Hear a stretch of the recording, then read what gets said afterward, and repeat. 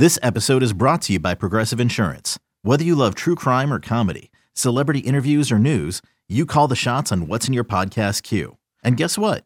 Now you can call them on your auto insurance too with the Name Your Price tool from Progressive. It works just the way it sounds. You tell Progressive how much you want to pay for car insurance, and they'll show you coverage options that fit your budget. Get your quote today at Progressive.com to join the over 28 million drivers who trust Progressive. Progressive Casualty Insurance Company and Affiliates.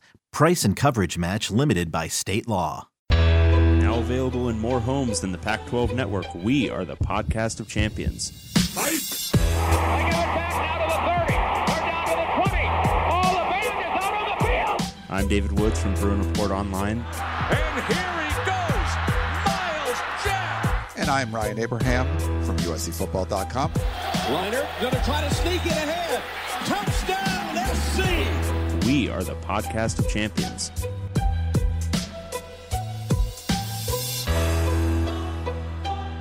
Welcome, everyone, back to the podcast of champions. I'm David Woods from Bruin Report Online, the UCLA site on the 24/7 Sports Network. And I'm Ryan Abraham from USCFootball.com, the USC site on the 24/7 Sports Network. And together we make the podcast of champions, talking all things Pac-12 football. We got a really special show for you today. We're going to preview National Letter of Intent Day, National Signing Day here, the first Wednesday in February. We got Blair Angulo, who's the recruiting analyst for 24/7 Sports, covering the Mountain and Island regions, which means he gets to go to Hawaii. Yeah, so we're going to preview the Pac-12 South, talk about the classes for all the teams in the Pac-12 South.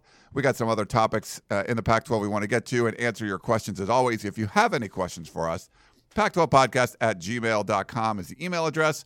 Or if you'd rather call or text us, you can do that too, 424-532-0678. You can tweet us at Pac12 Podcast. We're on the Twitters fairly often. The website, Pac12podcast.com, where you can find all our old shows. Make sure you go to our new Reddit page, reddit.com/r/podcast of champions. We try to put some posts there whenever we post a new episode. We'll put that up there. And then the Pac-12 fans, all you guys out there can chat about the Pac-12.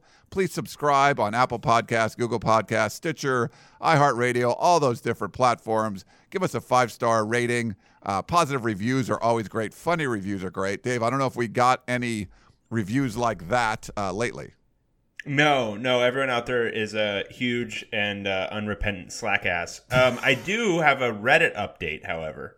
Oh, we got a good Reddit one? So last week we got a great request from our man Tom saying, hey, can you guys create a Google Doc that we can contribute to that, we can contribute topics, them being the listeners.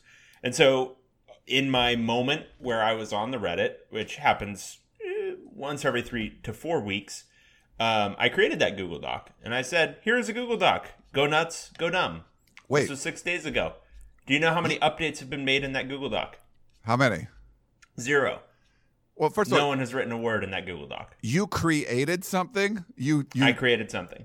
Like, yep. Outside of your normal whatever routine you did something beyond that. I posted not once, not twice, not 3 times, but 4 times in the Reddit. Wow. Okay, I'm impressed. This was something I did of my own volition. Well, and I was rewarded with absolutely nothing, and frankly, I wouldn't have it any other way. I don't think people believed it. Maybe they thought I did it in your name or something. I don't know. Maybe they just Dave would never do that. They know you. I can certainly understand thinking that. Yeah. Well, let's get to. We have a special guest on the line. We haven't had special guests for a while. Blair Angulo. He does a great job covering college football recruiting. Like I said, the Mountain and Island regions. You can follow him on Twitter at @BAngulo, ANGULO. Our buddy Blair. He said he might have been on the podcast like 4 or 5 years ago. I don't remember, but he's on now. Blair, thanks for coming on. Thanks for having me, guys. I love that the footnote about me is that he gets to go to Hawaii. And that's the only thing you should worry about and know about me as well. I get to go to Hawaii maybe 2-3 times a year. We get to cover the Polynesian Bowl. I get to go and evaluate prospects. I get to go have some fantastic lunch plates and the poke and everything that comes with going to Hawaii. So thank you for bringing that bullet point up. I think that should be the thing that's just on your Twitter bio. I don't even think you should have like recruiting analyst or whatever your title is. I think it should just be gets to go to Hawaii for his job regularly.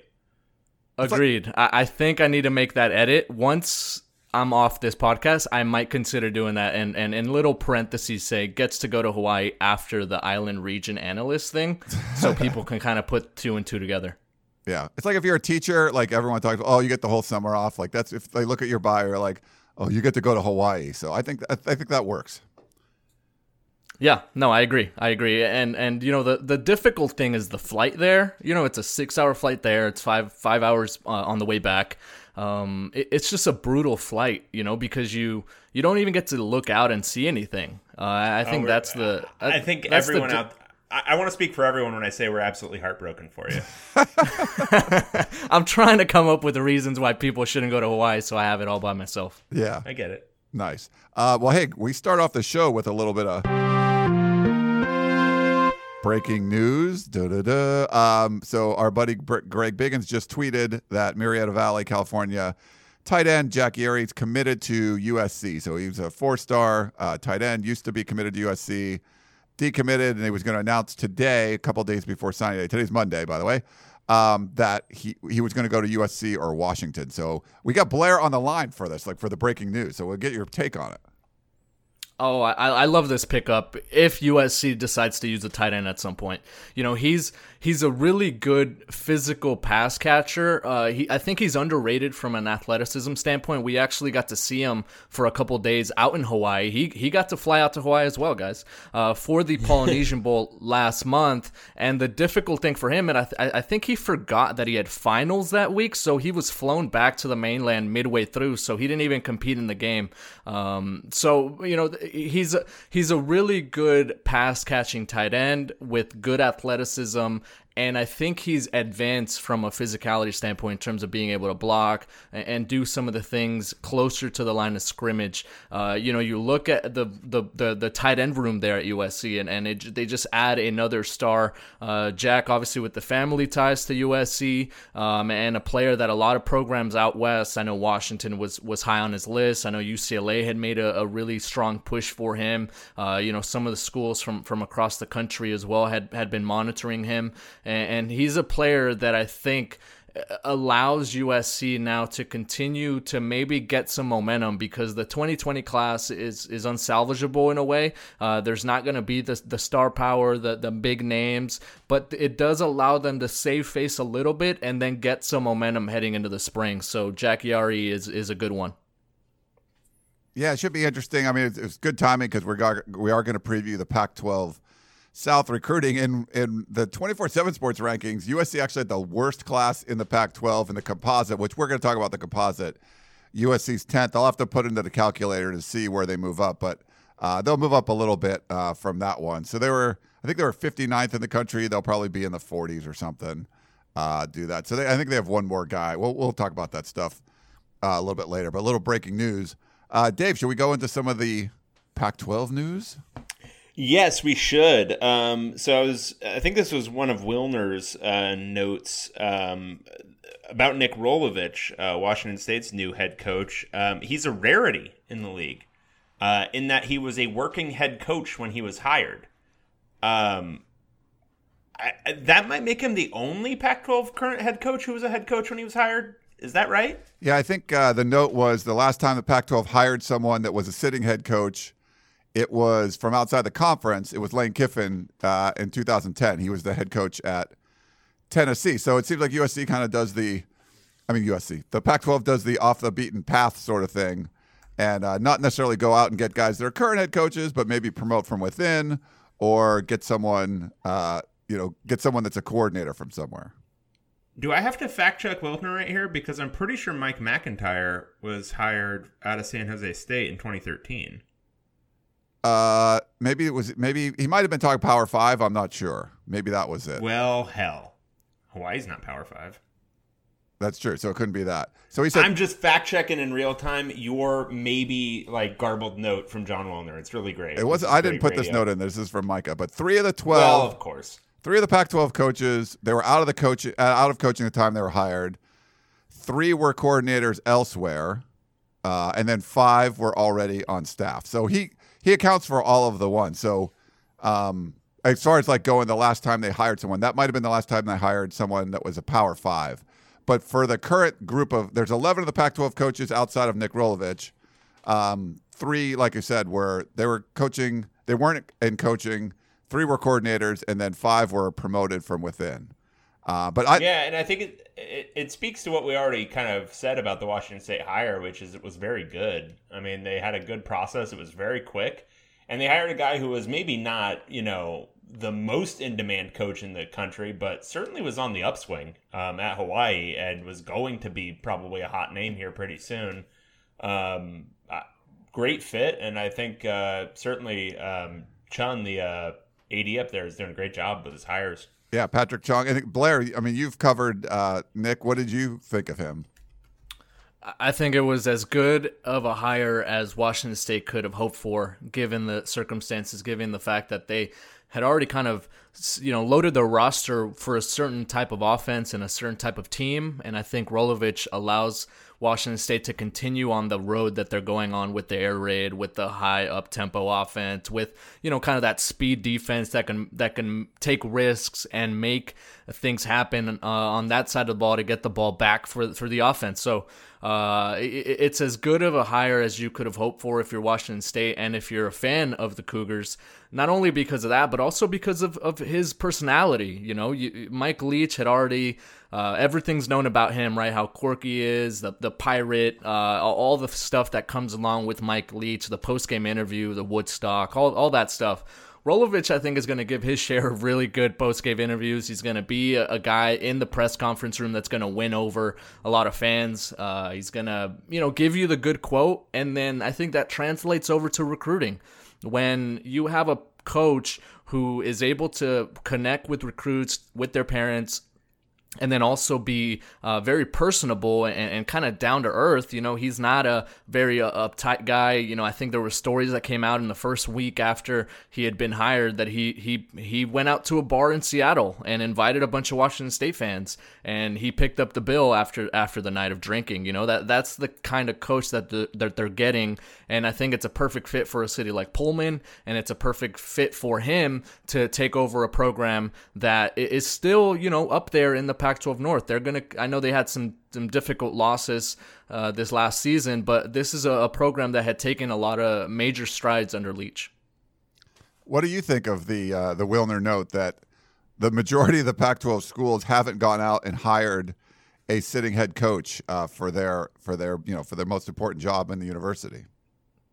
Honestly, I think everyone's just trying to strike gold, and maybe there hasn't been that marquee name that they've been able to attract. Even some of the names that go around, like a Dave Aranda that gets thrown out. I mean, he's not even a head coach. And I think it goes both ways. I think head coaches that maybe are approached, why would they go over to the Pac-12 right now with the state of the college football, with the landscape right now? I mean, it's kind of a lose-lose situation if you leave maybe a more successful situation where you're at, maybe a conference that actually, has a better shot of getting you to the college football playoff monetarily with the amount that maybe these Pac-12 schools are offering isn't up to par. So there's a lot of different layers that you have to look into it. And either way you slice it, I don't think it's good news for the Pac-12.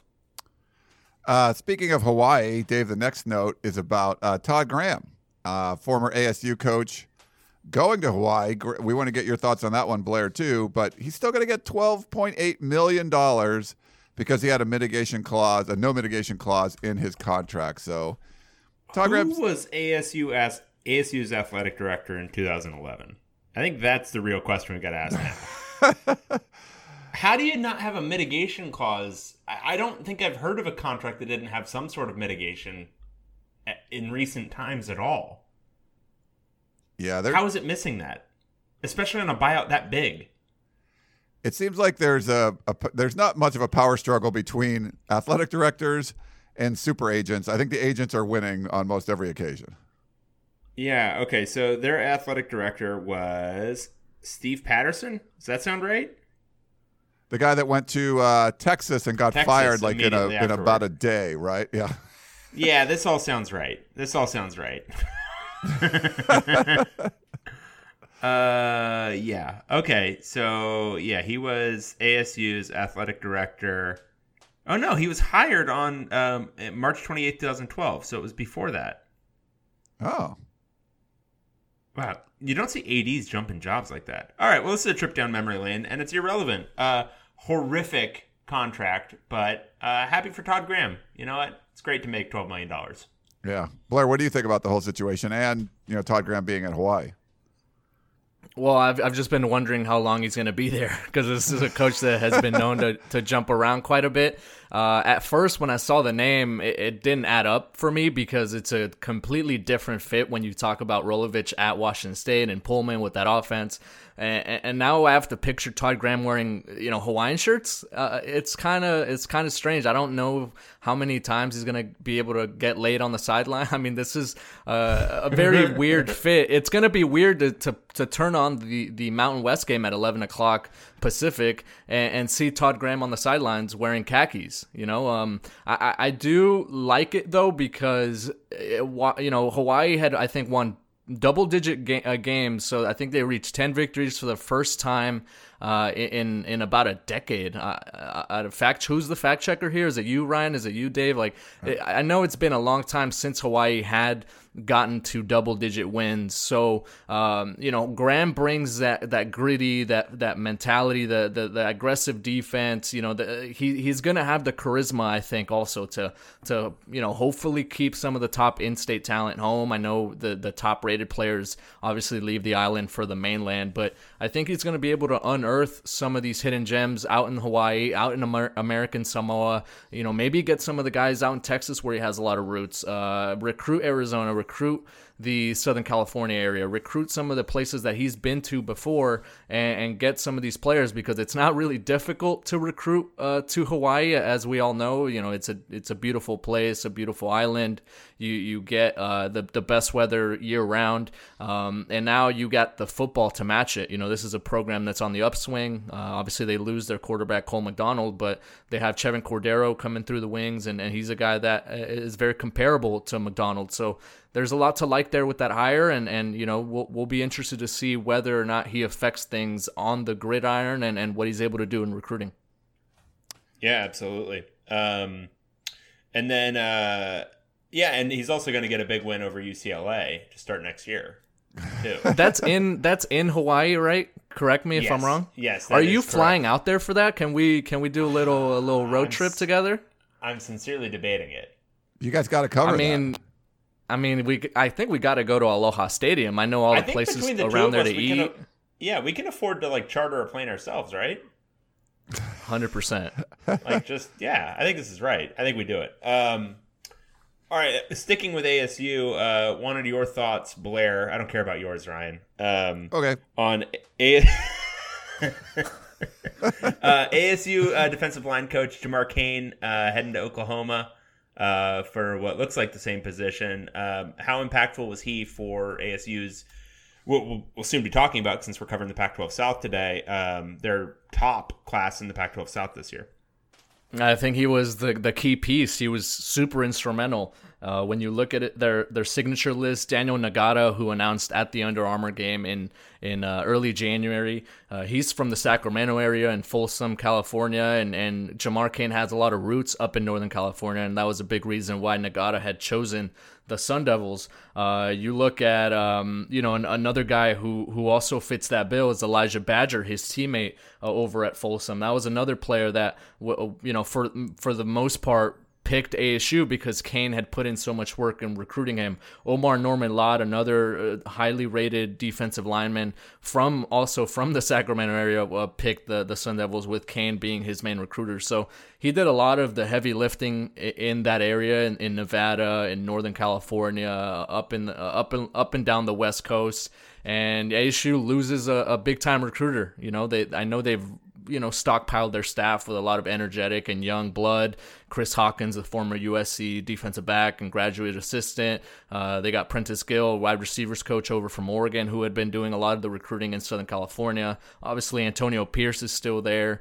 They promoted Tony White, and he's been known to be a big-time recruiter as well. So they still have a lot of firepower, but I know that Kane had been instrumental in building this 2020 class, and it's a big loss. So Oklahoma gets a nice pickup there, to be able to continue to have ties out west as they try to maybe pick off and maybe get some of these players that are leaving the West Coast.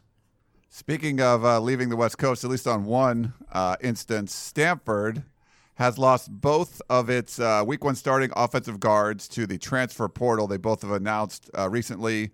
So Devery Hamilton he announced on Twitter he's going to Duke. And then Henry Haddis he's going to stay in the conference at least. He's going to go to ASU. Any thoughts there? Or Dave, if you have any thoughts? Continues to be a horrific, last 9-8 months for Stanford football. 6 months, something like that. This whole offseason, it's just losing guys that I don't think anyone would have predicted they would lose. And I know the narrative coming out of Stanford circles is, these guys would have had trouble getting into grad school, a lot of them. Weird how that's never been a problem until there was a transfer portal. Which is really, the transfer portal is just a more organized way of transferring. I don't think people are quite getting it, but it's just a more organized way of doing it. It didn't change the rules of how you could transfer. It doesn't really change the rules. I know there was a simultaneous relaxation of transfer rules that people are conflating with the transfer portal, but they're not the same thing. And unless Stanford just suddenly drastically increased its entrance requirements for grad school, which I don't think they did, that's not the explanation here. Obviously, something is smelly at Stanford. Something weird is going on.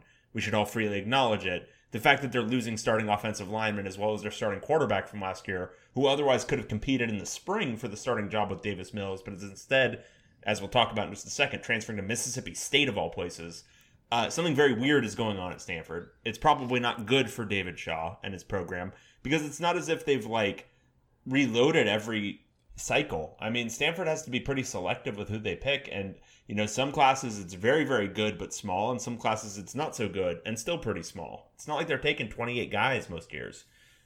So this isn't good is my long and the short of it, and I think we might have to reconceptualize the whole idea of Stanford as this stable program and not think of last year as a blip, but more of, we've got this Stanford is getting back more to, a 500-ish type program.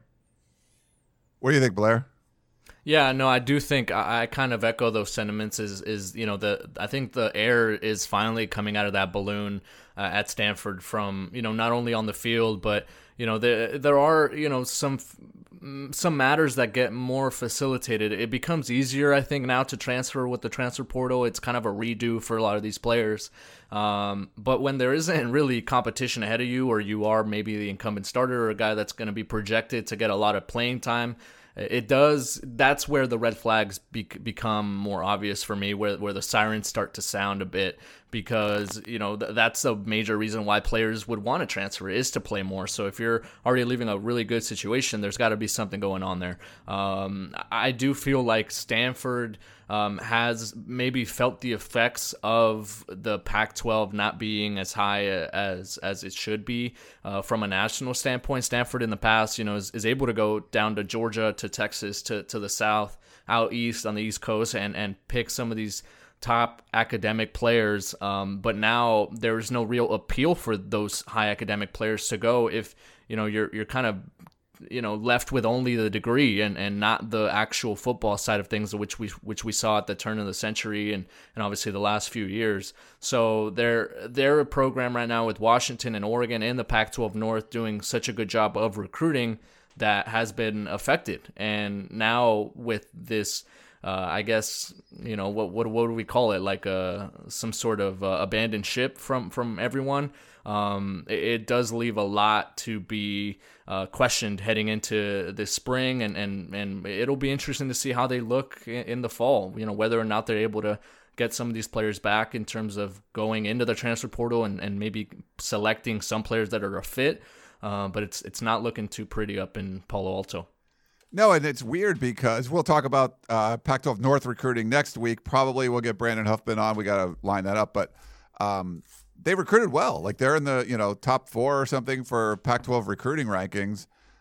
It was weird because on that front, it seemed like there's a lot of optimism there. But from people that have been around the program for a while, it doesn't seem as much, if you know what I mean. No, I agree. And so before it was more of a matter of them turning players away. And that was kind of the big narrative with Stanford. They were a top 15 program nationally, a top 10 program nationally when it came to recruiting. And then the results were following on the field. And now, they're in that 25 range with a lot of attrition, with a lot of losses on the roster. And, Stanford plays a physical brand. They've always maintained that they need their guys to be older and more physically developed and to have, kind of that roster shaped that way. These recruiting wins might not be as evident, or they might not pay dividends as early as it would at a place where, they're able to play true freshmen, and they're able to allow, some of these athletes to do what they do. It doesn't really matter how big you are, but I think at Stanford it does. So that's why it's going to be really pivotal for them to turn the page and get things rolling in the right direction on the field when it comes to, the spring and later in the summer. Some more USC news. USC got rid of 3 defensive coaches. So they hired Todd Orlando, who was fired as a defensive coordinator. They fired Clancy Pendergast originally back in December. They bring in Todd Orlando. He was the Texas DC for the last 3 years, got fired, took a linebacker job, assistant head coaching job with his old buddy Matt Wells at Texas Tech. Then a few days later, or whatever, a couple weeks later, USC hires him away to be their defensive coordinator. He brings with him Craig Niver, who was he's going to be the safety coach. They made that official announcement today, but there were 3 other defensive coaches on staff. Chad Kay, who's a defensive line coach, Johnny Nansen, the linebacker coach, who's been around since the Steve Sarkisian days, and then Greg Burns, the secondary coach. All 3 of those were announced that they were fired. Bruce Feldman broke the news right before the Super Bowl, which was kind of strange. But those were officially made. They're cleaned out as of today, officially by USC. So making some moves. It shouldn't impact signing day because they're really only after. They just got their tight end. They're after like a running back, and that's pretty much about it. So there's not really a bunch of defensive guys they're trying to sign. But they did host a whole bunch of juniors over the weekend, and those guys were involved, and now they're not there anymore. I guess I'll just go with Blair on this one. What are your thoughts on that? You don't care about mine? You don't care what I have to say? Well, we'll get your snarky stuff afterwards, but Blair will have more information. Well, first of all, I want to say how disappointed in you I am that you wimped out and you said Chad Kay. What's his real name? What's his real name, Ryan? It's like Kawa ha ha ha ha ha ha. And that's perfect. That's good. He's only been around a year. His name is Chad Kauha'aha'a. So you were there. You were close. That's why we send you to the islands. That's why we send you there. Yeah, that is exactly why. So Chad Kay obviously had come over from, I think, Oregon State at the time or Boise State, one of those two. And I don't know if he made the impact in recruiting that Todd Helton. I wish it was Todd Helton. Clay Helton made at USC. Johnny Nansen's another one. I think that's the big name. I mean, how long had he been at USC? I think maybe 7 years, 6 years. I think it was 7. Yeah. It'd been a long time, and he had been kind of the face of recruiting for a long time since the departure of T. Martin. So when you go into some of these Polynesian homes, when you go out to Hawaii, when you recruit in Utah and Arizona, up in Northern California and Oregon, where they've been getting some guys in recent years, Johnny Nansen was at the forefront of that. And I don't know if I think on the field, that's where the shortcomings were because he had still been able to get into some recruit homes and make an impact on that front. But also he had trailed off and he hadn't landed some of the bigger fish out west that are of Polynesian descent. When you think of a Polynesian player out west, typically USC is at the top of that list. A lot of those players had been leaving not only the Pac-12, but then leaving the West and going out to the South. Siaki Ika, guys like that I'm thinking of. Fa'atui Tuitele, who went up to Washington. I mean, these are players that grew up rooting for USC, and you're losing these players. There's something not there that maybe adds up. So I think those are the two ones that are most significant for me when you look at what the impact could be in recruiting. And now USC has to kind of rebound. Yeah. Dave, what's your snarky remarks? We got to get them. I'm amazed that Johnny Nansen outlasted Steve Sarkisian by what did it end up being? 5 years? 4 years? When was Sark fired? 5 years. I think it was 5. Could not have predicted that in a million years. I would have thought that tag team would have been out of there together or nearly. To be honest, when Steve Sarkisian got hired, Johnny Nansen was probably the coach closest to him. And so under the circumstances he was fired, I thought that would be, Johnny Nansen would probably be on the way out too. He lasted longer than that entire staff. And so it's funny now Clay Helton's, if you look at Clay Helton's staff from 2016 that went to the Rose Bowl and won the Rose Bowl, they're all gone except for Clay. So it's a little strange. They do get rid of Clancy Pendergast, who was not known as a recruiter. I think Orlando will be a little bit better. I don't know if he's great as a recruiter, but Niver's supposed to be good, and we'll see. They'll have some more, assistant coaches to hire, and I think they need more relentless recruiters, like what you see at Oregon doing. Yeah. So what you're telling me is that they've kept the key part of that 2016 Rose Bowl team. Right. They won the Rose Bowl despite all those other assistant coaches. No, they kept obviously the key coach from that team. Yes. Everyone else was just extraneous, and really the key figure. I mean, who made Sam Darnold? Let's say that. Who made him? It was Clay Helton. It is crazy. So I talked about this. So all of his assistant coaches have been fired. The athletic director that hired him is fired. The athletic director that gave him an extension is fired. The 3 athletic directors that were under both of those guys were all fired. So pretty much anyone within like a mile radius of Clay Helton as far in the power structure has been fired at USC, except Clay Helton. So that's how the Trojan athletic department works these days, guys. It's really great. And I'm over here saying Todd Helton instead. So that's how his life's going right now. You got to get the baseball references in. Well, the Super Bowl's done, right? So now it's all baseball season for me. It's all baseball. Nice. Let's see. So this is one, Dennis Dodd, who's part of our CBS Sports family. He had an exclusive report that the Big Ten was proposing a new policy. They were going to allow transfers to play immediately at their school. So you could be a freshman, you could be a graduating, senior that that's a redshirt year left. You get one. You get a free one. You can transfer somewhere and play immediately once. And then after that, you'd have to sit out. I personally like it. Dave, we'll get your thoughts and Blair's too. Yeah, I mean, I think it makes sense. And I mean, this is pretty much de facto true in 50% of transfers now. I mean, it seems like, I don't know, almost most of these guys are getting immediately eligible or nearly. But yeah, I mean, I totally think transfers should be able to play immediately at all levels. I don't think there should be any penalty. I'm all for these guys being able to freely find a new opportunity to play football for free in pursuit of potentially doing it professionally at some point. It'd be super cool if they got paid for it as well. If coaches can coach a year after leaving a job, why couldn't players do the same? So it isn't like Nick Rolovich has to sit out a year and then, kind of sit on the sidelines or up with the parents in Martin Stadium up in Pullman. He's going to be able to coach right away. So, so players should be able to do the same if they find a better fit. I'm all for it. I feel like everyone should play whenever they're able to, and as long as they're healthy, just trot them on out there. You're only 21, 22 for so long, and some of these opportunities come and go in a blink of an eye for a lot of these players, especially if they want to go pro, and then, limiting them and limiting their opportunities and their ability to go out and play football, like you said, Dave, for free. It shouldn't come down to that. So just let everyone do whatever they want to do, as long as the eligibility is there.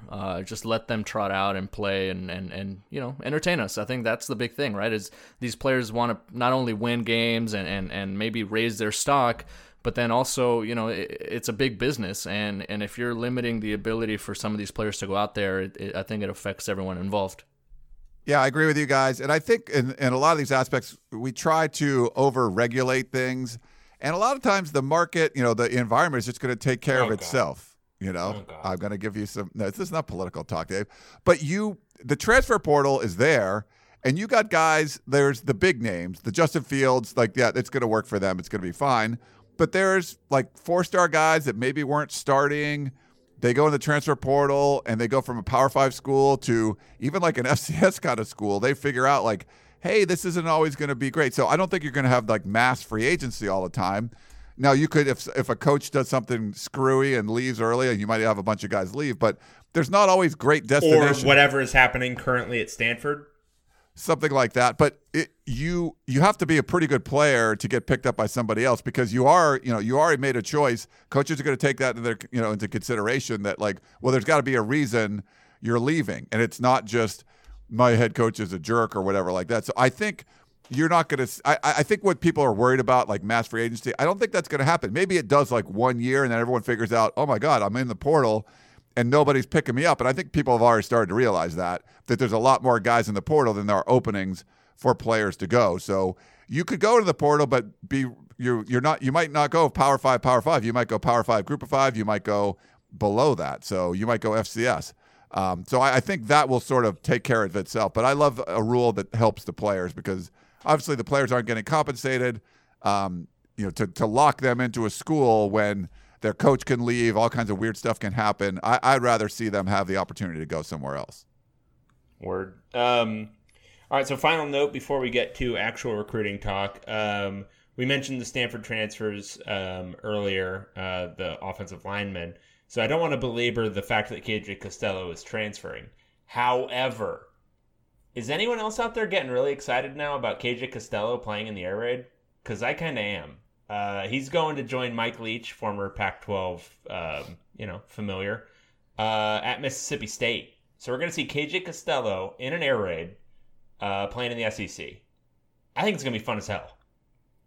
And a very bright quarterback. He this is a guy that just dives into the X's and O's and the board talk and all that. So imagine Mike Leach having a quarterback that is maybe speaking his same language in terms of what he wants him to do. I think it's going to be a real treat for us.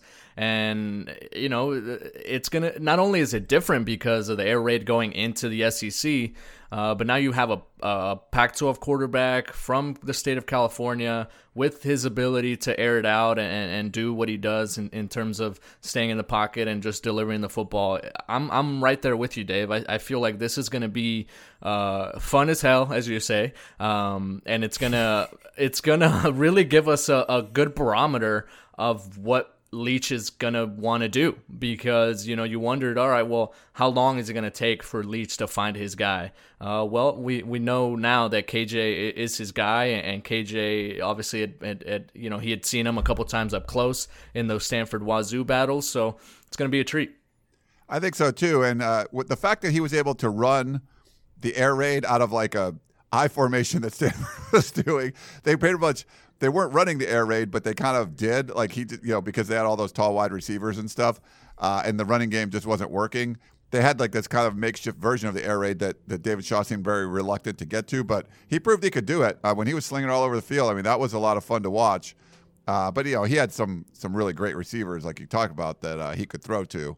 But I'm excited for this one. I mean, just Mike Leach anywhere is going to be great. He's going to make some noise, and I think the most noise he can make is if he upsets somebody, like they beat Auburn or they beat LSU or Alabama or something. They'll lose a bunch of games too, but you want to see him get that one win that really frustrates an established head coach. I think that would be fun. Oh yeah, for sure. Nice. Mike Leach, like Nick Saban having to respond to like a Mike Leach press conference would just that'd be the bee's knees. Yeah. All right. Well, I think that's all of our notes on for the Pac-12. Let's move on to our Pac-12 South. So it's a couple days before signing day, but for the most part, things are settled. We'll get Blair's thoughts on any of the prospects that are still undecided. We already had the news for USC.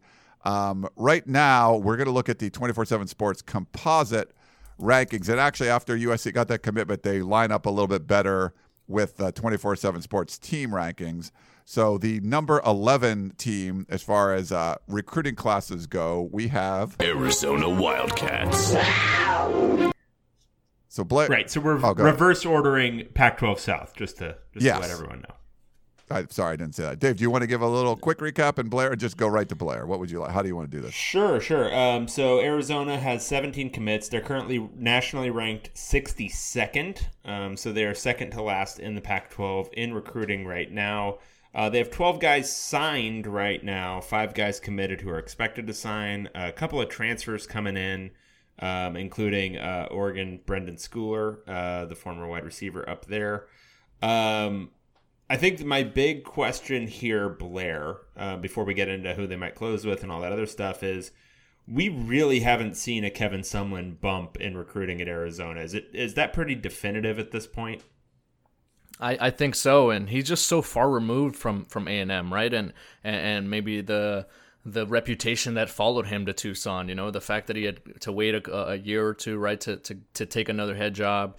I think people just forgot what Kevin Sumlin was and what he did in the SEC and how exciting of a coach he was at the time. I just don't know if Arizona has also, maybe been affected by the on-field results.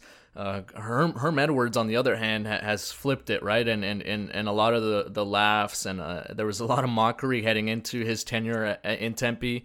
And I think everyone would share that. They wondered why ASU would go that route. But he has turned things around on the field. We haven't seen that from Sumlin. So that's been a big thing. Not only has he been far removed from A&M, but now hasn't really lived up to it on the field. And it's kind of just a Rich Rodriguez retread. It just seems like that's the same trend that we're going towards. What do you think of the class so far? Any names stand out to you? Any guys that could be immediate impact guys? Yeah, it's not a bad class. I mean, I know obviously it's second to last in the Pac-12, but I think this was always going to be a smaller class. I don't know if they were ever going to be able to reach the 22, 24 signee mark.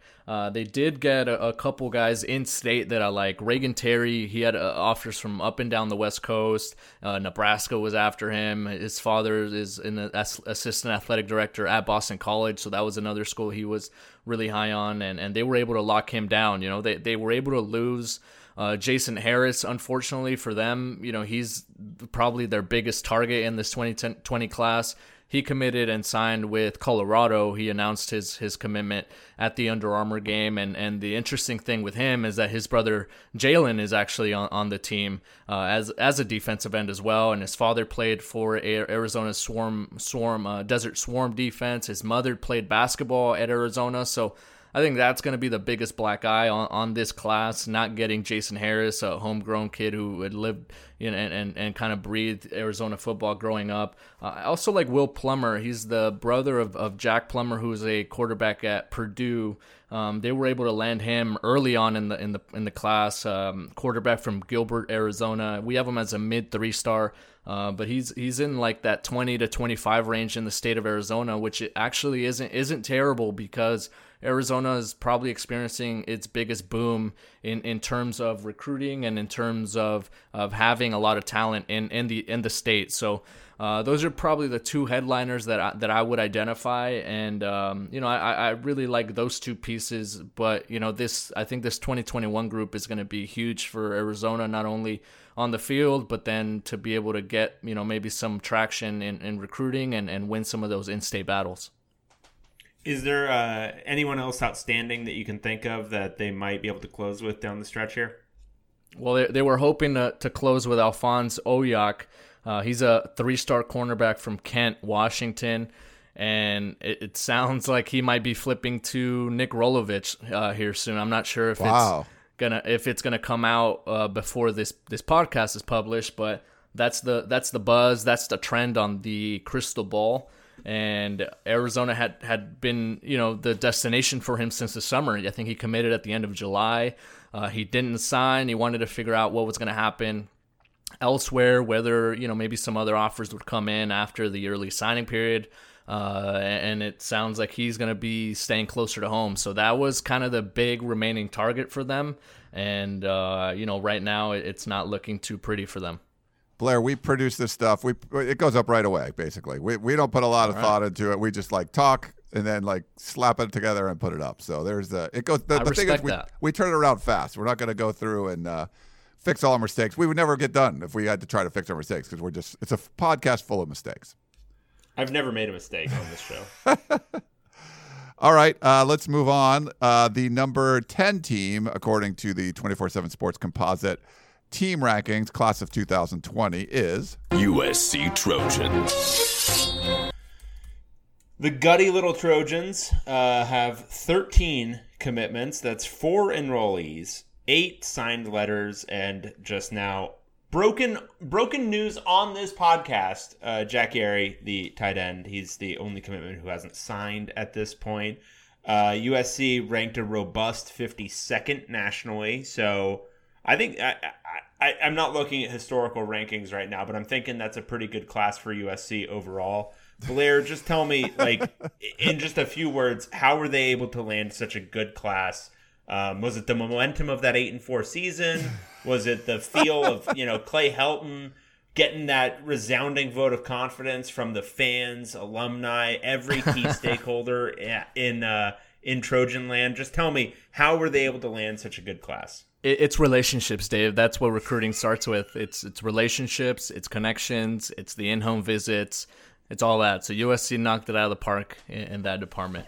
In all seriousness, this was a huge falling on your face moment for USC. I think it's been well documented now that the uncertainty surrounding not Todd Helton but Clay Helton at the helm and the entire buzz surrounding his job status, that's just been affecting recruiting so much.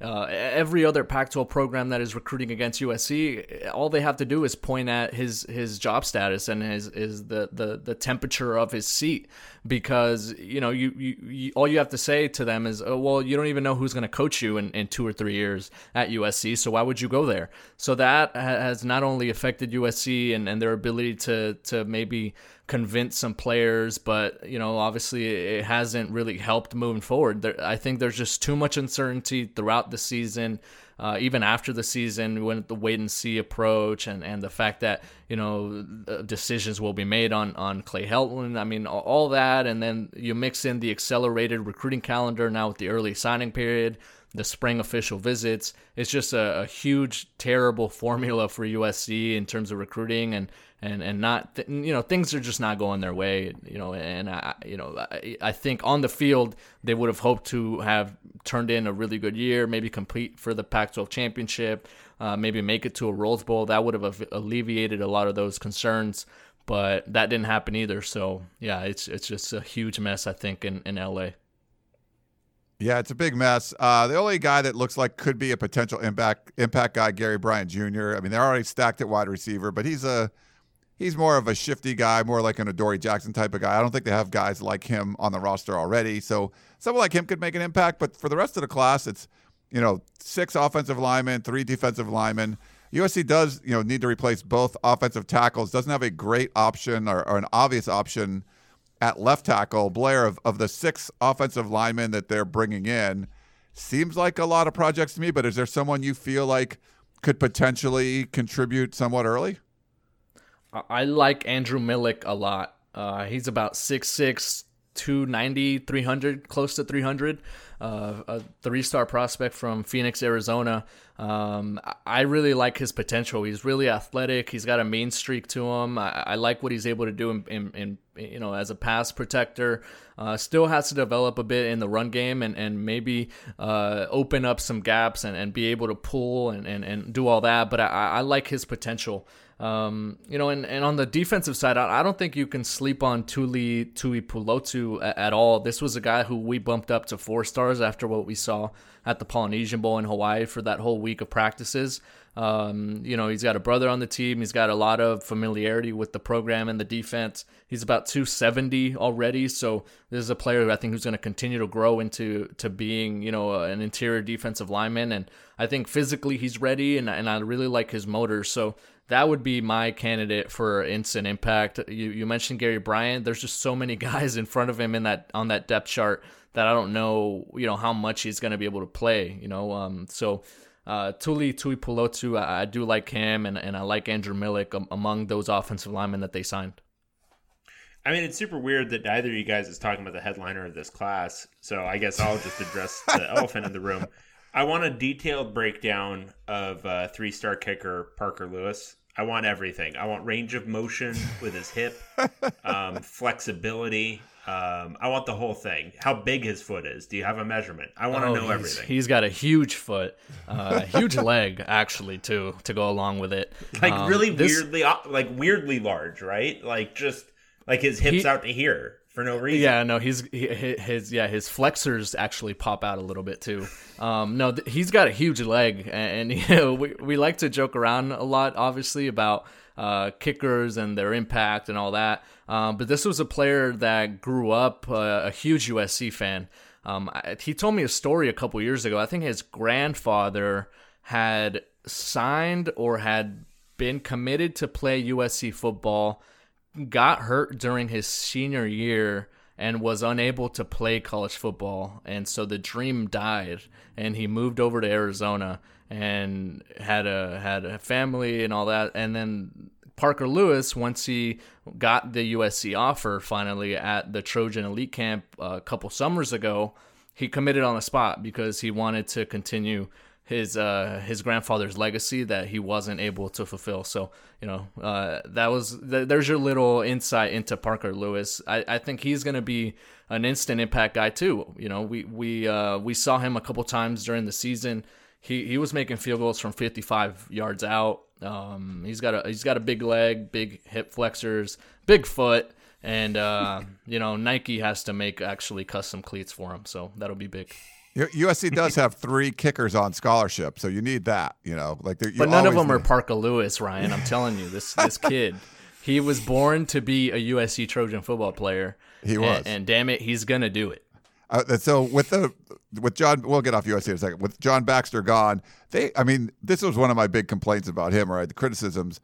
They have 5 players on special teams on scholarship. They have a punter, they have a snapper, and now they have 3 kickers on scholarship. It doesn't seem like the best utilization of resources.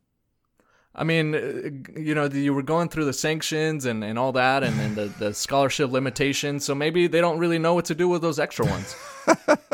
I think so. I would love it. I would love it if everyone in USCville continues to use sanctions as like a legitimate excuse for like the next 25 years. I think it would be. I'm convinced that in 20 we still can't get used to it. We can't get used to the 85. We don't even know what we're doing. I'm convinced that in 2045, when the players are getting paid by then, and we're in our 20th year of NCAA football being back on EA Sports, there's going to be some sort of way there where the sanctions are going to affect the roster management at USC. It's going to be beautiful. Yeah. Well, no, and there will still be recruits coming to USC saying Reggie Bush is my favorite player growing up. Yeah, just from YouTube. That's where they can know him now because they're 3 years old when that happened. All right. Yeah. Enough for USC. Number 7 in the 24/7 Sports recruiting team rankings for the composite, we have Colorado Buffaloes. We've reached the cutoff point where we stop clowning on the class and actually talk about it in a legitimate way. Colorado, really good for my money, first class for Mel Tucker and the Buffs, ranked 34th nationally. They have 21 signed letters of intent at this point, 2 commits, and they're also taking in 3 transfers, including, this is pending appeal, from Antonio Alfano, the 5-star defensive end from Alabama. So, pretty great class. Blair already talked about one of the headliners, Jason Harris, who basically they got from Arizona, out of Arizona, 4-star defensive end.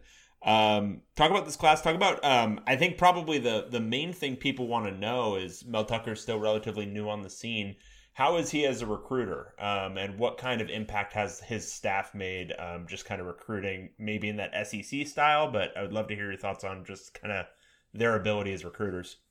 Super energetic, I think, is the way I would describe him. You know, speaking to a lot of the recruits after their visits to Boulder and being in the locker room for some of those Colorado games, they were telling me that he had them pumped up in a way where they wanted to strap up, they wanted their helmet on, they wanted to run through a wall for that guy. I know it's cliche to kind of say that, but I think he really lives it. You know, Jason Harris, talking to him and the way he announced his decision at the Under Armour game, well, about a week and a half before that, during the early signing period, is actually when he announced and when he signed to the staff. And, you know, he gave them a call, and I think there was a video circulating where Mel Tucker almost kind of breaks down into tears. I think that's just how much it means to him.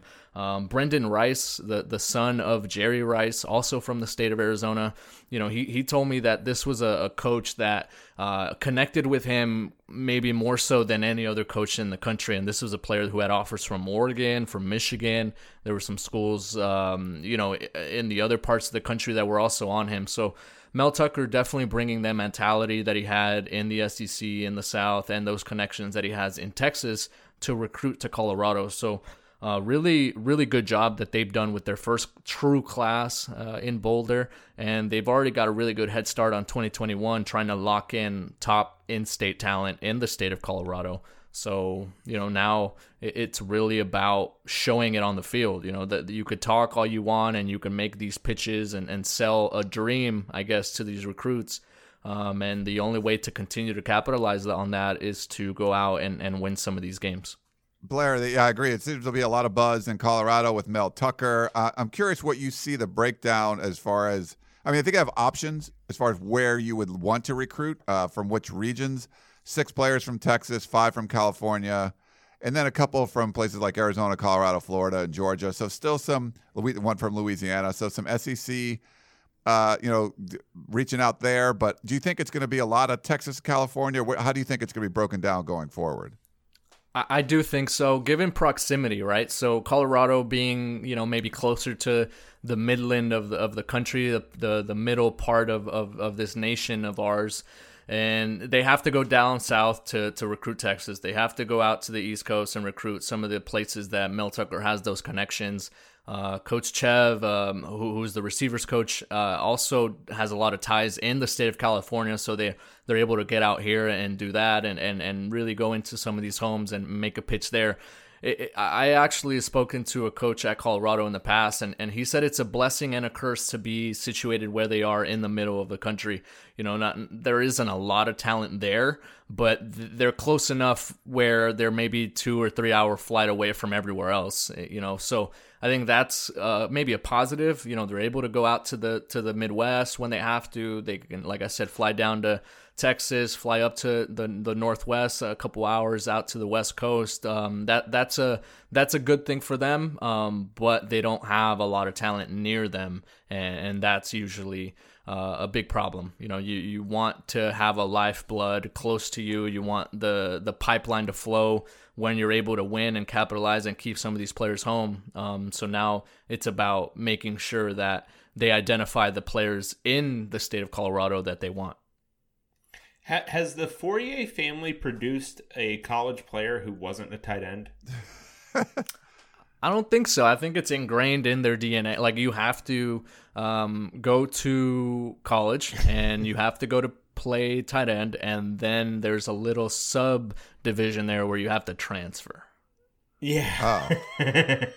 So Caleb Fourier, if we were making a fearless prediction about him, he will not finish his college years at college. No. I mean, it's kind of written already. I think we have to monitor the crystal ball very closely, and always hit refresh button on the transfer portal. Is there? Yeah, and go ahead. Go ahead. Oh, No, you go ahead. is there a couple players for Wednesday fans to look out for? Colorado fans? I don't think so. I think they've already got 21 signatures. They've got some commitments in the 2021 class. I think they've already shifted their focus into that group and really maybe started to settle on some of the guys that they want. And like Dave said, they do have some transfers coming in that make up 3 or 4 parts of their class, spots of their class, including Antonio Alfano. He might be the headliner of this group if he's able to get on the field and play right away. This is a player who had a relationship with Mel Tucker in their days in the SEC, and he has the type of skill set and the type of impact ability to go in there and make a huge difference for that defense. I'm a little bullish on your Buffs, Dave. I like this. Is good. I think Mel Tucker's doing some good things. I think he's going in the right direction. Yeah, I agree. As long as they keep trotting Ralphie out there. I know they didn't run Ralphie out there, right? When you were out there, Ryan? Yeah, they. So I was covering the game, and there was, he was a little feisty. I think I don't know if it was the weather was bad. Do you remember you were covering the game, Ryan? I do remember covering that game. I remember going to the Rose Bowl this year. All this stuff. It was good. But no, they didn't run Ralphie, and I was like, man, I only get to come out here every couple of years. It'd been like 4 years or something since I've been there, so I was really bummed that they did not run Ralphie. That should be a requirement. Like, I don't, safety of the handlers and stuff. Whatever. You just run Ralphie. Yeah. Yeah. Okay. Hey, breaking news too. We'll do it. David does so much work on this show, Blair. I don't know if you know, but I've been able to confirm Brandon Huffman will do our Pac-12 North recap next Monday. So we'll do early next week. So you're telling Blair and me right now is that while we were talking, you were rudely texting and not listening to us. Well, I do have to take care of the business of this show, and I made sure to only do it when you were talking, David, not Blair. So then that's fine. That's fine. That's normal on this show. Cool. All right, great. Then we got Huff for next week. All right, let's get into the top half of the Pac-12 South. Top half of the Pac-12 South, number 6, we got UCLA Bruins. That's as mean Chipper. as UCLA Bruins has ever sounded, by the way. Oh yeah. UCLA Bruins. Good old Chip Kelly. Chip Kelly era, everyone. It's really fun. It's a good time for everybody. Ranked 32nd in the country, UCLA's class this year. They've had 7 guys enroll already. They have 11 signed letters. They've got 2 guys committed who have not yet signed. They've got 3 transfers coming in. All former 3-stars, 1 a grad transfer running back, Britton Brown, who'll probably be in line to start at running back. So, Blair, I'll start off with this. Of UCLA's 20 people who are committed and or signed, which of those 14 guys who project at linebacker is your favorite? Well, I mean, depends what kind of scheme are we running here in Chip Kelly 2021. I like Damian Sellers quite a bit. I think he's going to be really versatile, and he's going to be an asset as an edge rusher. Maybe not right away, but close to it. We saw what Bo Calvert did in his lone game there at the end of the season, and did bring some energy as kind of a pass rushing threat at the linebacker spot. Damian Sellers has that alpha mentality that I really like. He's probably the marquee player that they signed in the early signing period among those linebackers, and there's a lot going to be expected out of him, and I think he relishes that, and he understands that, and he really likes that. So my money is on Damian Sellers, but it's actually not a terrible group. In terms of kind of their skill set and the ability to play right away. Jeremiah Trojan, also from the state of Arizona, is a pretty balanced linebacker, about 6'3", 230. Iokolani Ross, who we saw out in the Polynesian Bowl, had a really good week in one-on-ones as a pass rusher off the edge. So he's going to be able to, potentially help out. Jaquari Price is another player, was originally committed to San Diego State early on in his recruitment. Opened things up. UCLA jumped in there, and he committed to the Bruins. He's another 6'2", 6'3", 225 player. So they've got some talent at linebacker that I like, especially from the players out west that I've been able to see. And now it's, really about figuring out how they're going to be able to fit all those pieces together, and whether or not they lose any more players, whether these players even see the field before they transfer. I mean, there's a lot going on at UCLA, behind the scenes that has left this program kind of in some shaky waters, because how many walk-ons did they have? I mean, 30 or something, I think 40 something. Look, when you've got 175 freshmen and sophomores on your roster, you can't be expected to win more than 7 games in 2 years. Yeah, so that's no matter if 170 of them are walk-ons who are never walk-ons, right? Yeah, they're counting walk-ons as underclassmen and kind of. And it's such crap, because they could have even balanced their walk-ons, but he took 30 walk-ons last year. So yeah, if you take 30 freshman walk-ons, you're going to have a lot of freshmen, but they're never going to play. They're just your tackling dummies. Come on. I don't know, Dave. It's just so disingenuous, and nobody even paid attention or cared enough. They just regurgitate the talking point. You seem so negative on this, Dave. I mean, Blair, all I hear is David talking about how bad the recruiting is. This is a top half of the Pac-12 class. The only 2 issues I see 2 issues. One, it seems like this staff is a little bit too involved in recruiting. It seems like they probably need to back off a little bit. You can't put all your time into recruiting. It seems like they're putting too much time into recruiting. And the other thing is, why do you need to offer scholarships once a month? You don't need to do it that often. So I think you should back off. Maybe once a quarter you offer scholarships, and then don't put as much effort into recruiting. Yeah, no, I agree. The whole 8-clap-8th thing is kind of off the table now. They're offering actually on any day of the month, which is a big surprise. Did I kill that? Was I the one who did it? Because I hope I was. That's not nice, Dave. If you did,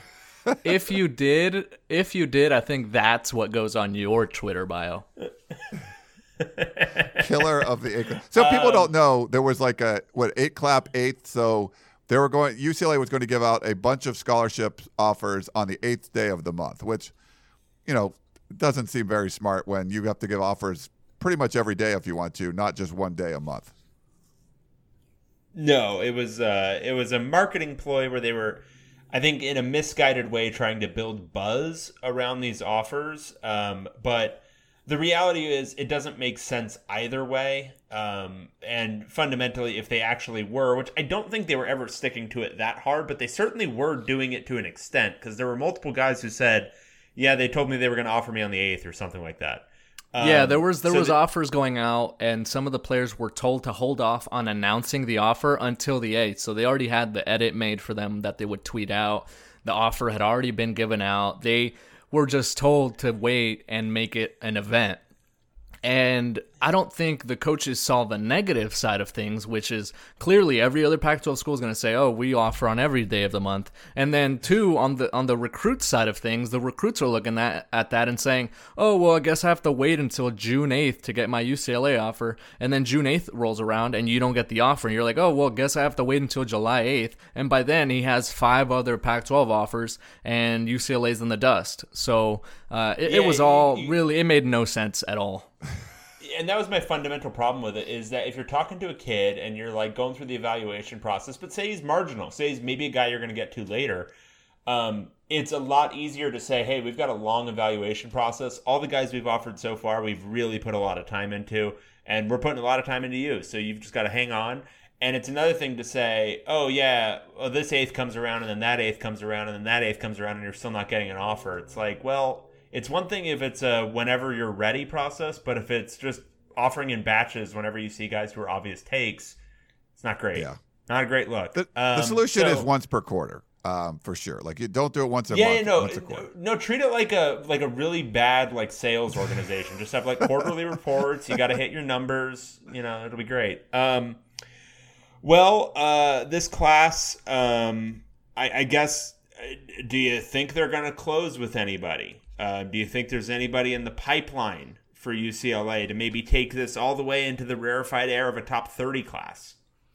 Yeah, I mean, I don't know if they're going to be able to close with anyone. I know there's a couple commits that have yet to announce their signatures, and that'd be Jonathan Bonds and Jake Newman, the tandem St. John Bosco safety / outside linebackers that are also going to be in that conversation to play the position for UCLA.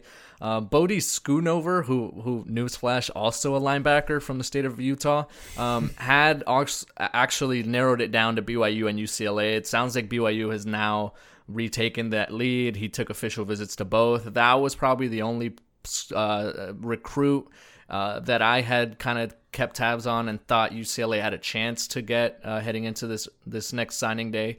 But he's taking a 2-year LDS mission starting this summer, so he wouldn't be on campus until 2022 anyway. So not sure there's a lot there in terms of a loss or impact for them.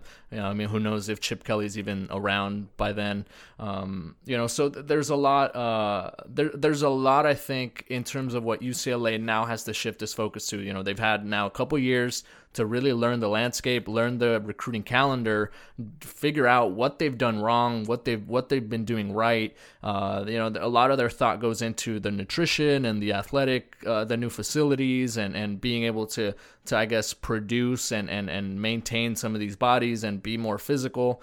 But from a recruiting standpoint, there's a lot more to gain still, and this will be a huge spring for them. So we'll see. I mean, March 8th rolls around. Will they do the 8-clap 8th again? We don't know. We just don't know. All right, let's go. We got 2 teams left in the Pac-12 South. The number 5 team is Utah Utes.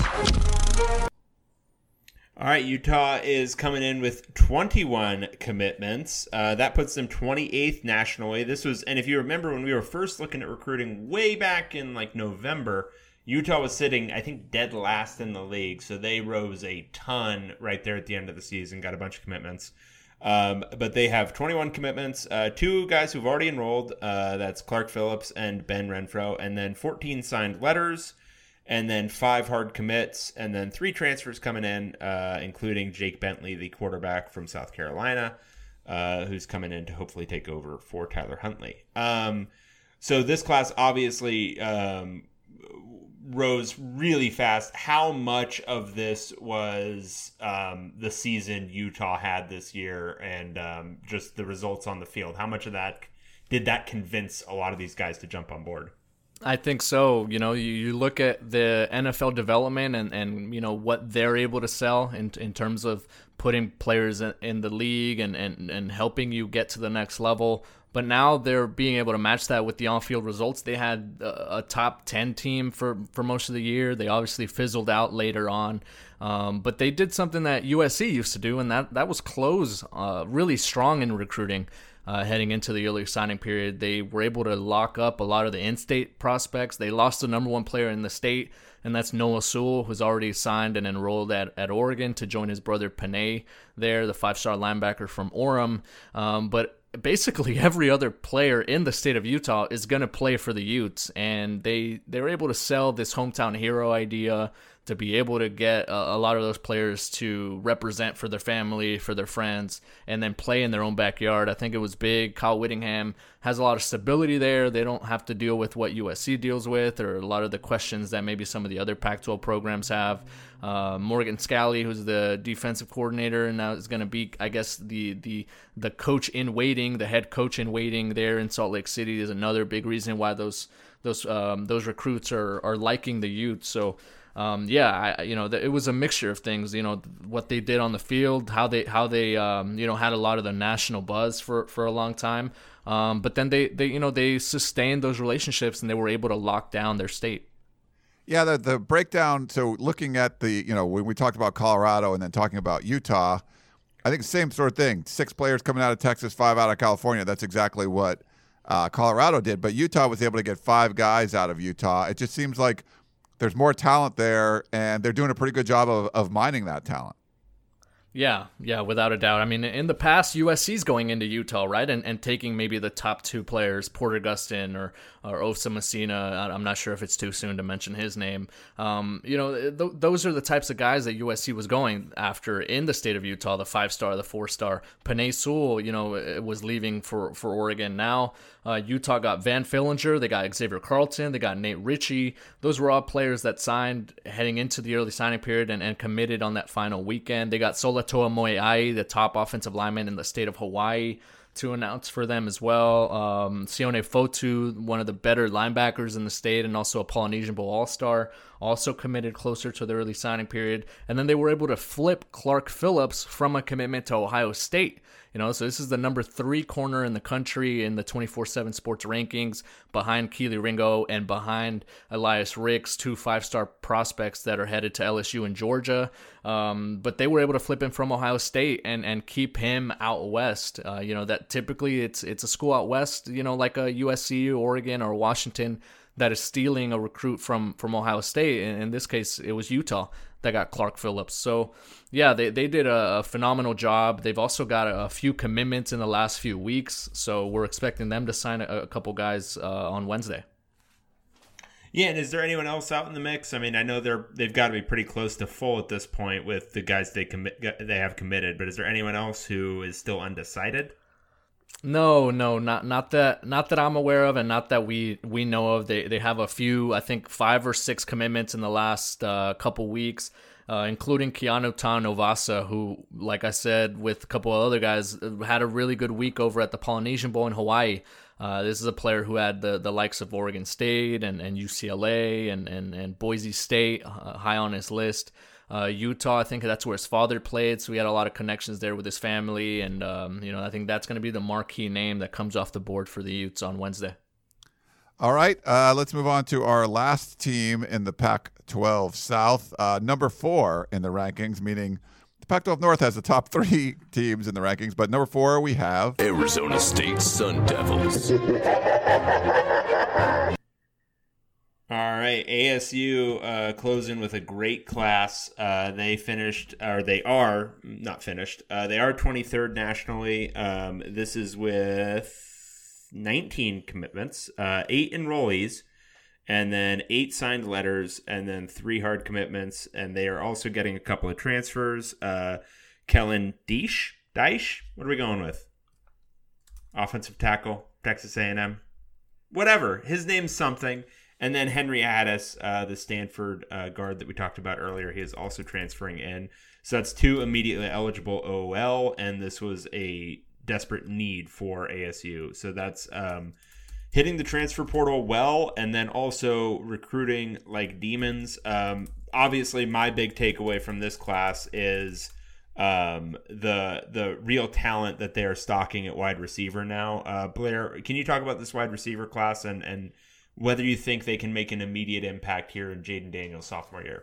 That was the biggest bullet point for them when they were going into some of the recruit homes, and that's, you have 2 years at minimum with Jaden Daniels, and he was, probably the brightest spot in the Pac-12 South, not named Keaton Slovis as a freshman. So he had a phenomenal year, and that's attracted a lot of the recruits. Johnny Wilson, I think, is the big name there because he had committed to Oregon. He had been committed to the Ducks for a long time. He ends up taking a final official visit to ASU and flips.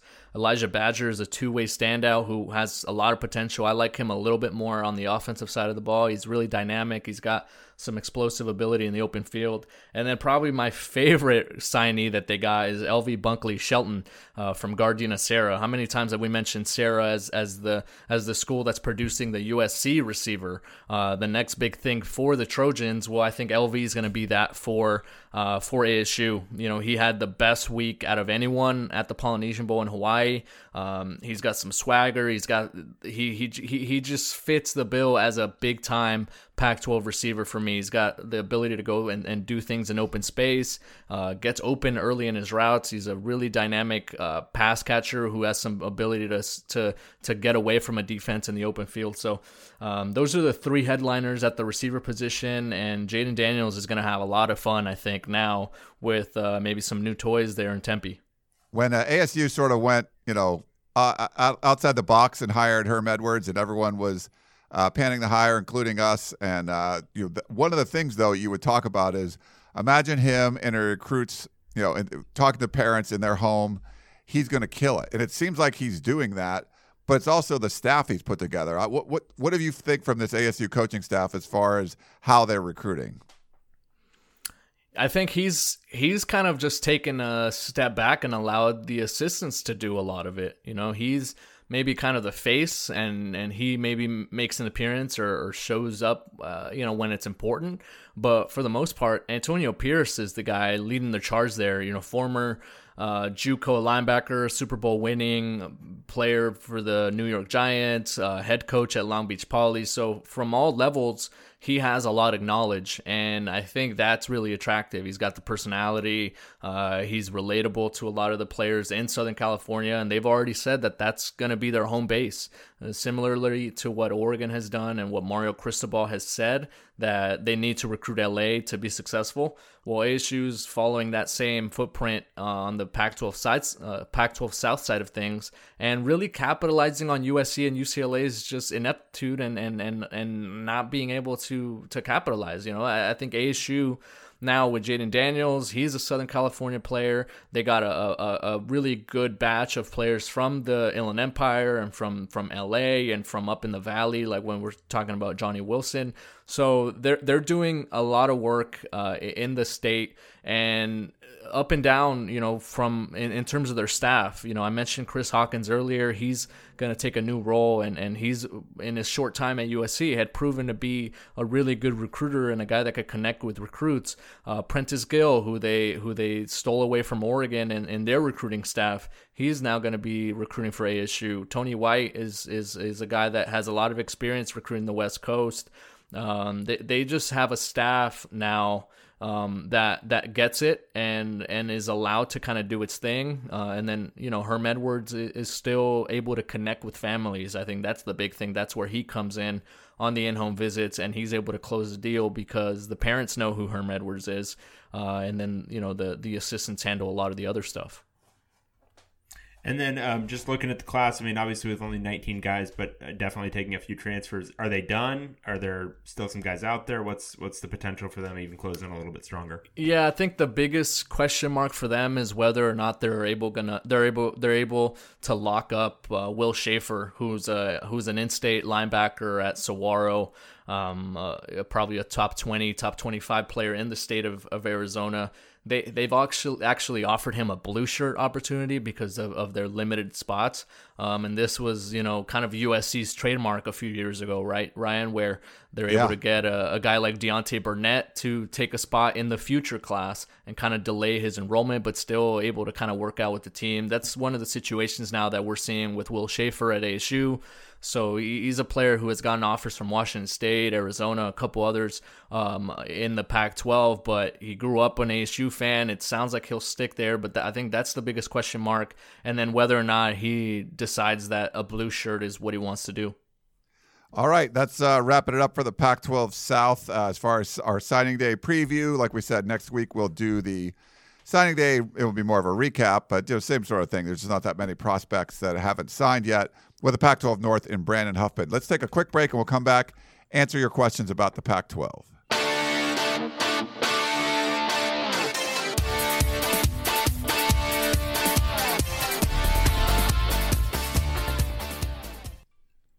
All right, we're back here on the Podcast of Champions. We still got Blair Angulo with us. We don't have a lot of questions this week, Dave, but we should get Blair involved. You want Blair involved in some of these off-season weird questions?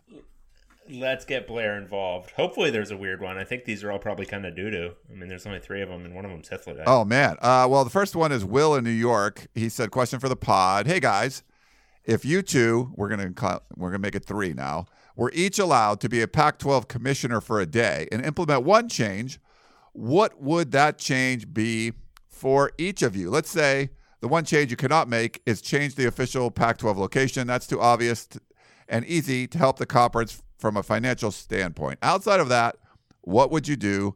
Thanks, Will in New York City. I would make every game at 9 a.m. I think that's fair. I think that works. I think that would be smart. Actually, really just I would like no games to kick off after like 8 p.m. That'd be great. Like after 8 p.m. Eastern is what I'm saying. So you're just doing this from personal, like, I don't want to stay up late. Pure selfish, almost spite, but not quite. But yeah, pure selfishness. Okay, Will, I'm sorry that Dave did not take your question seriously. Will in New York City. I will, and I think that talking about missing the college football playoff for 3 years in a row, I would say until the ACC and the SEC want to get on board and have 9 conference games, the Pac-12 will go back from 9 to 8. So I would say back that off. That's a extra half loss for everybody. I think that could help get a team into the college football playoff from the Pac-12. I think that needs to be the priority. And the easiest way to do that, or at least the easiest way to make it the path to the college football playoff a little bit easier, in my mind, would be to do an 8-game conference schedule instead of 9. I would start punishing some of these officials and referees in a very public way. Like I'd maybe keep a tally or a scoreboard of their deficiencies or where they're getting things wrong, or kind of keep stats of like missed calls or this wasn't PI. So it kind of, it'd be cool. It'd be do like a fantasy league of some sort too with some of these officials. I feel like the transparency and the ability for the fans to know that their product is being judged and refereed accurately would allow for better refereeing. I think everyone would kind of be on their toes a bit more. I don't know. I think that's a huge problem because not only is the Pac-12 not doing things nationally where they're winning games or being in the mix for the college football playoff, but then for the most part, it's really unwatchable. I think a lot of people would be okay with the Pac-12 being whatever, or being kind of a fun, Maction in a way, where, I'd tune into Oregon State and Washington State on a random Thursday night. But instead, I know that if I do turn the channel and watch that game, it's just going to be a ref show. There's going to be missed calls left and right, and it's just not a really attractive product. So I think I would attack it on that side of things. I like that one. I watch every minute of these stupid games, which I think says some bad things. But it's also your job. Yeah. It's your job, right? Kinda. I mean, kind of. Is this really a job if we don't get paid any money? We get paid a little for this. We're like college football athletes. Yeah. Yeah, exactly. There's a little bit of a stipend. We're doing this for love of the game. We're just getting reps. That's all we're doing.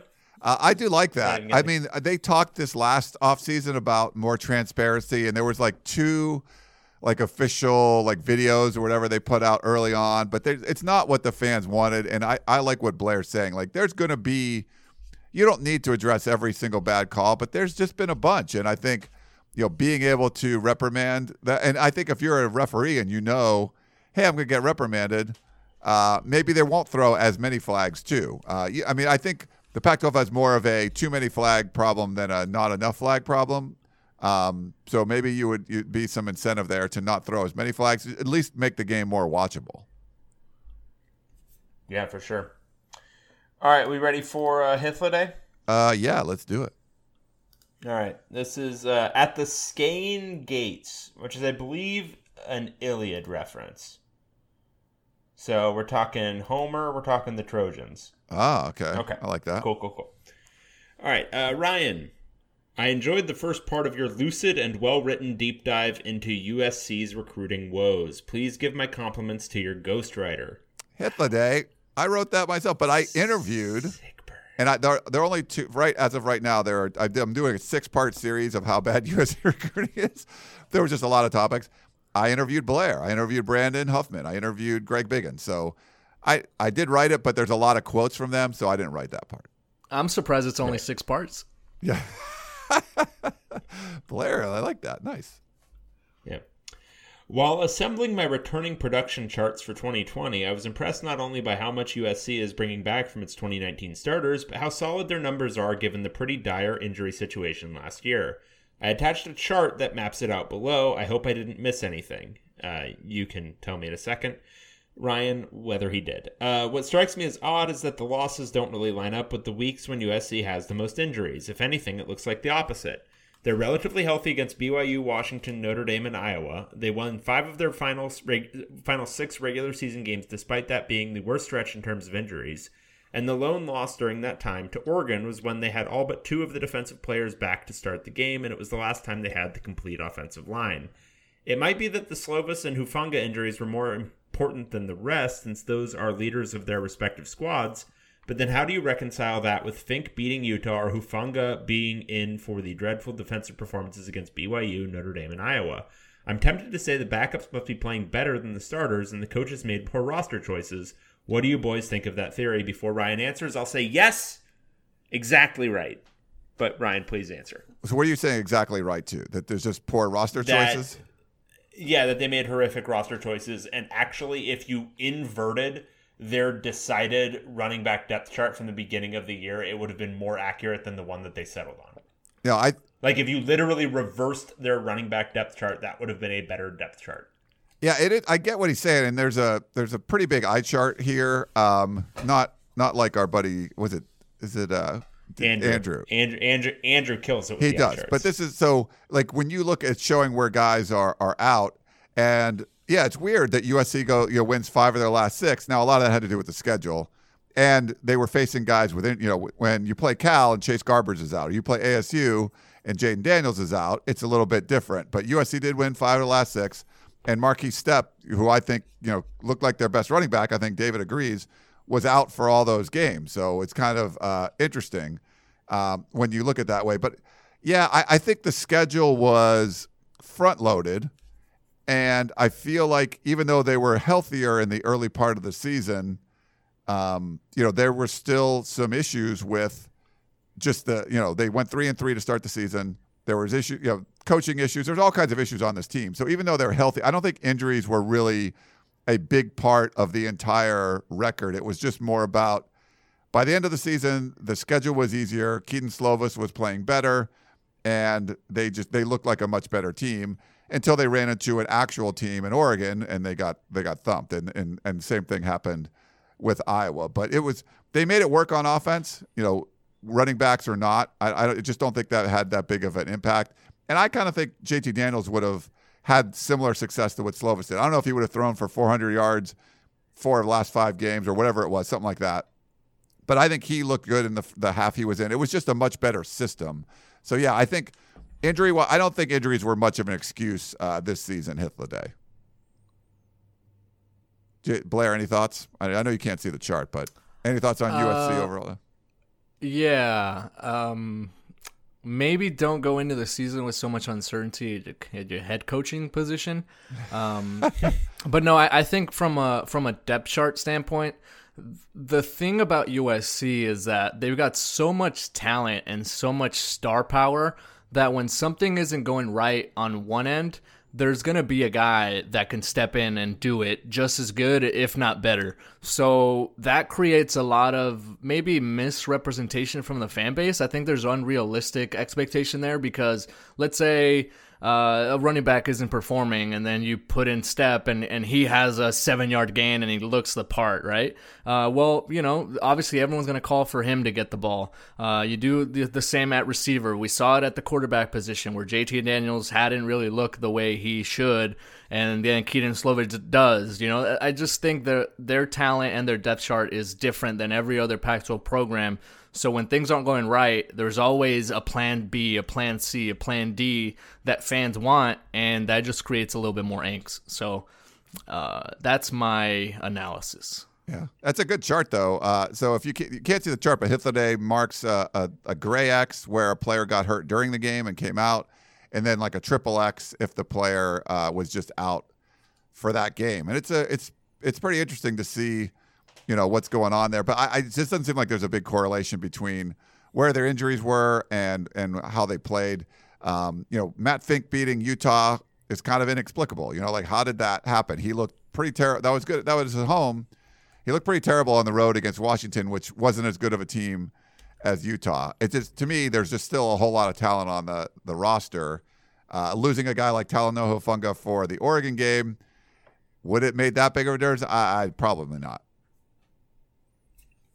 All right, Dave, we got one last one. This is from Bobby. He said, it's about the USC mascot. He said, I had a question about the USC Trojans. If they're Trojans, why does their logo and Tommy Trojan depict a Roman centurion? The legend is that Romulus and Remus left Troy and founded Rome, but that doesn't make Trojans synonymous with Romans, even if it's true, which it probably isn't, since Troy is a modern-day Turkey, is in modern-day Turkey. And he's put asterisk there. A Sun Devil fan asks who has the mascot that might make the least sense in the conference. Thanks, Ryan, and absolutely nobody else from Bobby. You'd probably thank Blair if he would have thanked Blair if he knew that, but he's not thanking you. Well, ASU fans don't like me at all. Yeah, there was a Dylan Sterling Cole hate there. I bumped him down from 4 stars to 3 stars at some point, and they just lit me up. I think it was after a Semper Fidelis Bowl week, and I was like, hey, this kid's not a 4-star, and we bumped him down to 3. Obviously, it came down to the fact that I covered the Semper Fidelis All-American Bowl, and I got thrown under the bus, and ASU fans have never let me forget it. But who got the last laugh when Dylan Sterling Cole entered the transfer portal? You were right. Well, Bobby, I have some education for you. Tommy Trojan is actually a fairer depiction of a Greek hoplite rather than a Roman centurion. So that's why you're seeing the weird little crest. Now, the sword is interesting. The sword does look more like a gladius, which was the centurion's weapon, or the legionary's weapon, which is a short stabbing sword. But the weird crested helmet, the circular shield indicates that he was a Greek hoplite. If you remember your legionnaire, they had the big square rectangular shields, those big pieces of steel. So anyway, he's probably a hoplite. But why? So the Trojans, I think, would be best understood. The ancient Trojans, who were on the coast of Turkey, they were basically Greeks. I mean, they looked the same. It was the same deal. Like, they were all the same kind of people. In as much as any of these people actually existed in any real way, they were pretty much the same deal. So yeah, it's all Greek, and he's more of a Greek soldier than a Roman. All right. Thanks. So there you Thanks, go. Bobby. I think that probably explains it better than I would, because don't know all that kind of stuff. The Sun Devil, though, that's a weird one. Blair, what are your thoughts? So I know the Sun Devil fans don't like you. Are you a fan of the Sun Devil mascot? I don't mind it. I appreciate like cartoon looking mascots. They make it really look old and relic and kind of fun. The actual mascot that's on the sidelines is a bit creepy because his facial expression is just a little off. If you listen to our recruiting podcast, we had a story talking about how a recruit and his parents are very religious and very into God and the Bible and all that. And the Sun Devils were recruiting him very, very hard and heavily, and for a long time that recruit wanted to sign there and commit there, but the parents would not allow him because of the Sun Devil logo and the name of the mascot. And the kid ended up signing with ASU this last class. It's Daniel Nagata, and if you see it and you go back and check the tapes, you could see the family at his announcement during the Under Armour game on ESPN. None of them are wearing any Sun Devil logos. It's just the shirts they just say Arizona State, and he pulls on a hat and it has the Sun Devil pitchfork. So there's a little recruiting tie-in to the question. That's amazing, man. It's the Arizona State Sun Devils. So you see what Herm Edwards is having to battle? Yeah. So he's got a battle. Well, he didn't realize that the Devils, remember there in one of those press conferences, someone said they were from like ASUDevils.com or whatever it was, and he's like, Devils? It's like, I don't think he realized it was like the mascot at the time. Not at all. Someone had just woken him up too, I think, so he was a little grumpy. But we always have like these, so we get weird questions in the off season. I'm a little disappointed in the questions this week, Dave. I'm not going to be honest. I'm going to be honest. But we'll get like which mascot would win if there was like a battle royale. It's hard to go against the Sun Devil because there's like these mythical qualities to it. Like you assume they're going to have powers more than anything else, any other mascot in the conference. Yeah, and it's got that pitchfork around, so it's got a weapon. I mean, yeah, I do like ASU's chances to win any mascot battle. Yeah. Well, it's any kind of mythical creature is going to have a real chance. Like if you add magic to the equation, it's just hard to really bet against that because you don't know like the full extent of the powers, right? Like, does the Sun Devil have the power of the flame? Like, I would think. I don't know. You throw fireballs. I mean, certainly at everybody. no mere human is going to stand against that. Now, a laser bear. As we all know that a Bruin is, maybe it'll have a chance. I mean, the tree from Stanford for sure would be just ignited, right, by the Sun Devil. Yeah, and I mean, like you're talking about ducks. Like, what's a duck going to do against a Sun Devil? Are they laser ducks or they're just regular ducks? No, just a duck, man. Just Donald walking around out there. Now, beavers could build something and like set a trap. Like they could. And the beaver also has the chainsaw. And he also has the chainsaw. Yes, that's true. That's true. That's a great point. Great point. A buffalo is hard to take down, but man, hard to bet against the Sun Devil. Yeah. Hard to bet against the Sun Devil. Awesome. Well, unless you guys have anything else, we'll wrap it up with Blair. Blair, we went like an hour and 40 minutes. You took all this time out of your day. We appreciate that, man. I don't look. I mean, with 2 days until signing day, you think I have anything else to do? Not anymore. And you mentioned there has been actually some commitments that have broken, but none of them are Power 5 or Pac-12. So okay. I wouldn't be able to tell them on here anyways for contractual reasons. But no, I've had a blast. I love talking football and college football and recruiting and all that with you guys. So what better way to spend a Monday night? And let me apologize because I can't rely on David to do anything. We haven't even talked about the West of the Rest podcast that you do with Brandon Huffman. Maybe you want to tell folks about that. If you like West Coast recruiting, these guys are on top of it. Yeah, like how many people are still listening to this right now? No, I can edit this, put this in the beginning or something. No, don't do that. We are, so our title is the West of the Rest podcast. You can find us wherever you find your podcasts. It's me and Brandon Huffman who will be the host or the co-host for me every week. But he will be a guest on this podcast next week, right, to discuss the Pac-12 North recruiting. And we have a little fun with it. We don't go into the hips and the way they turn and the footwork and the arm strength and this and that. Like we try to keep it light and fun, and we talk college football topics for prospects up and down the West Coast. We have a little saying, it's from the Cascades to the Palisades and from the Desert Ridges to the Bay Bridges. I mean, we got so much alliteration going on in the West of the Rest podcast.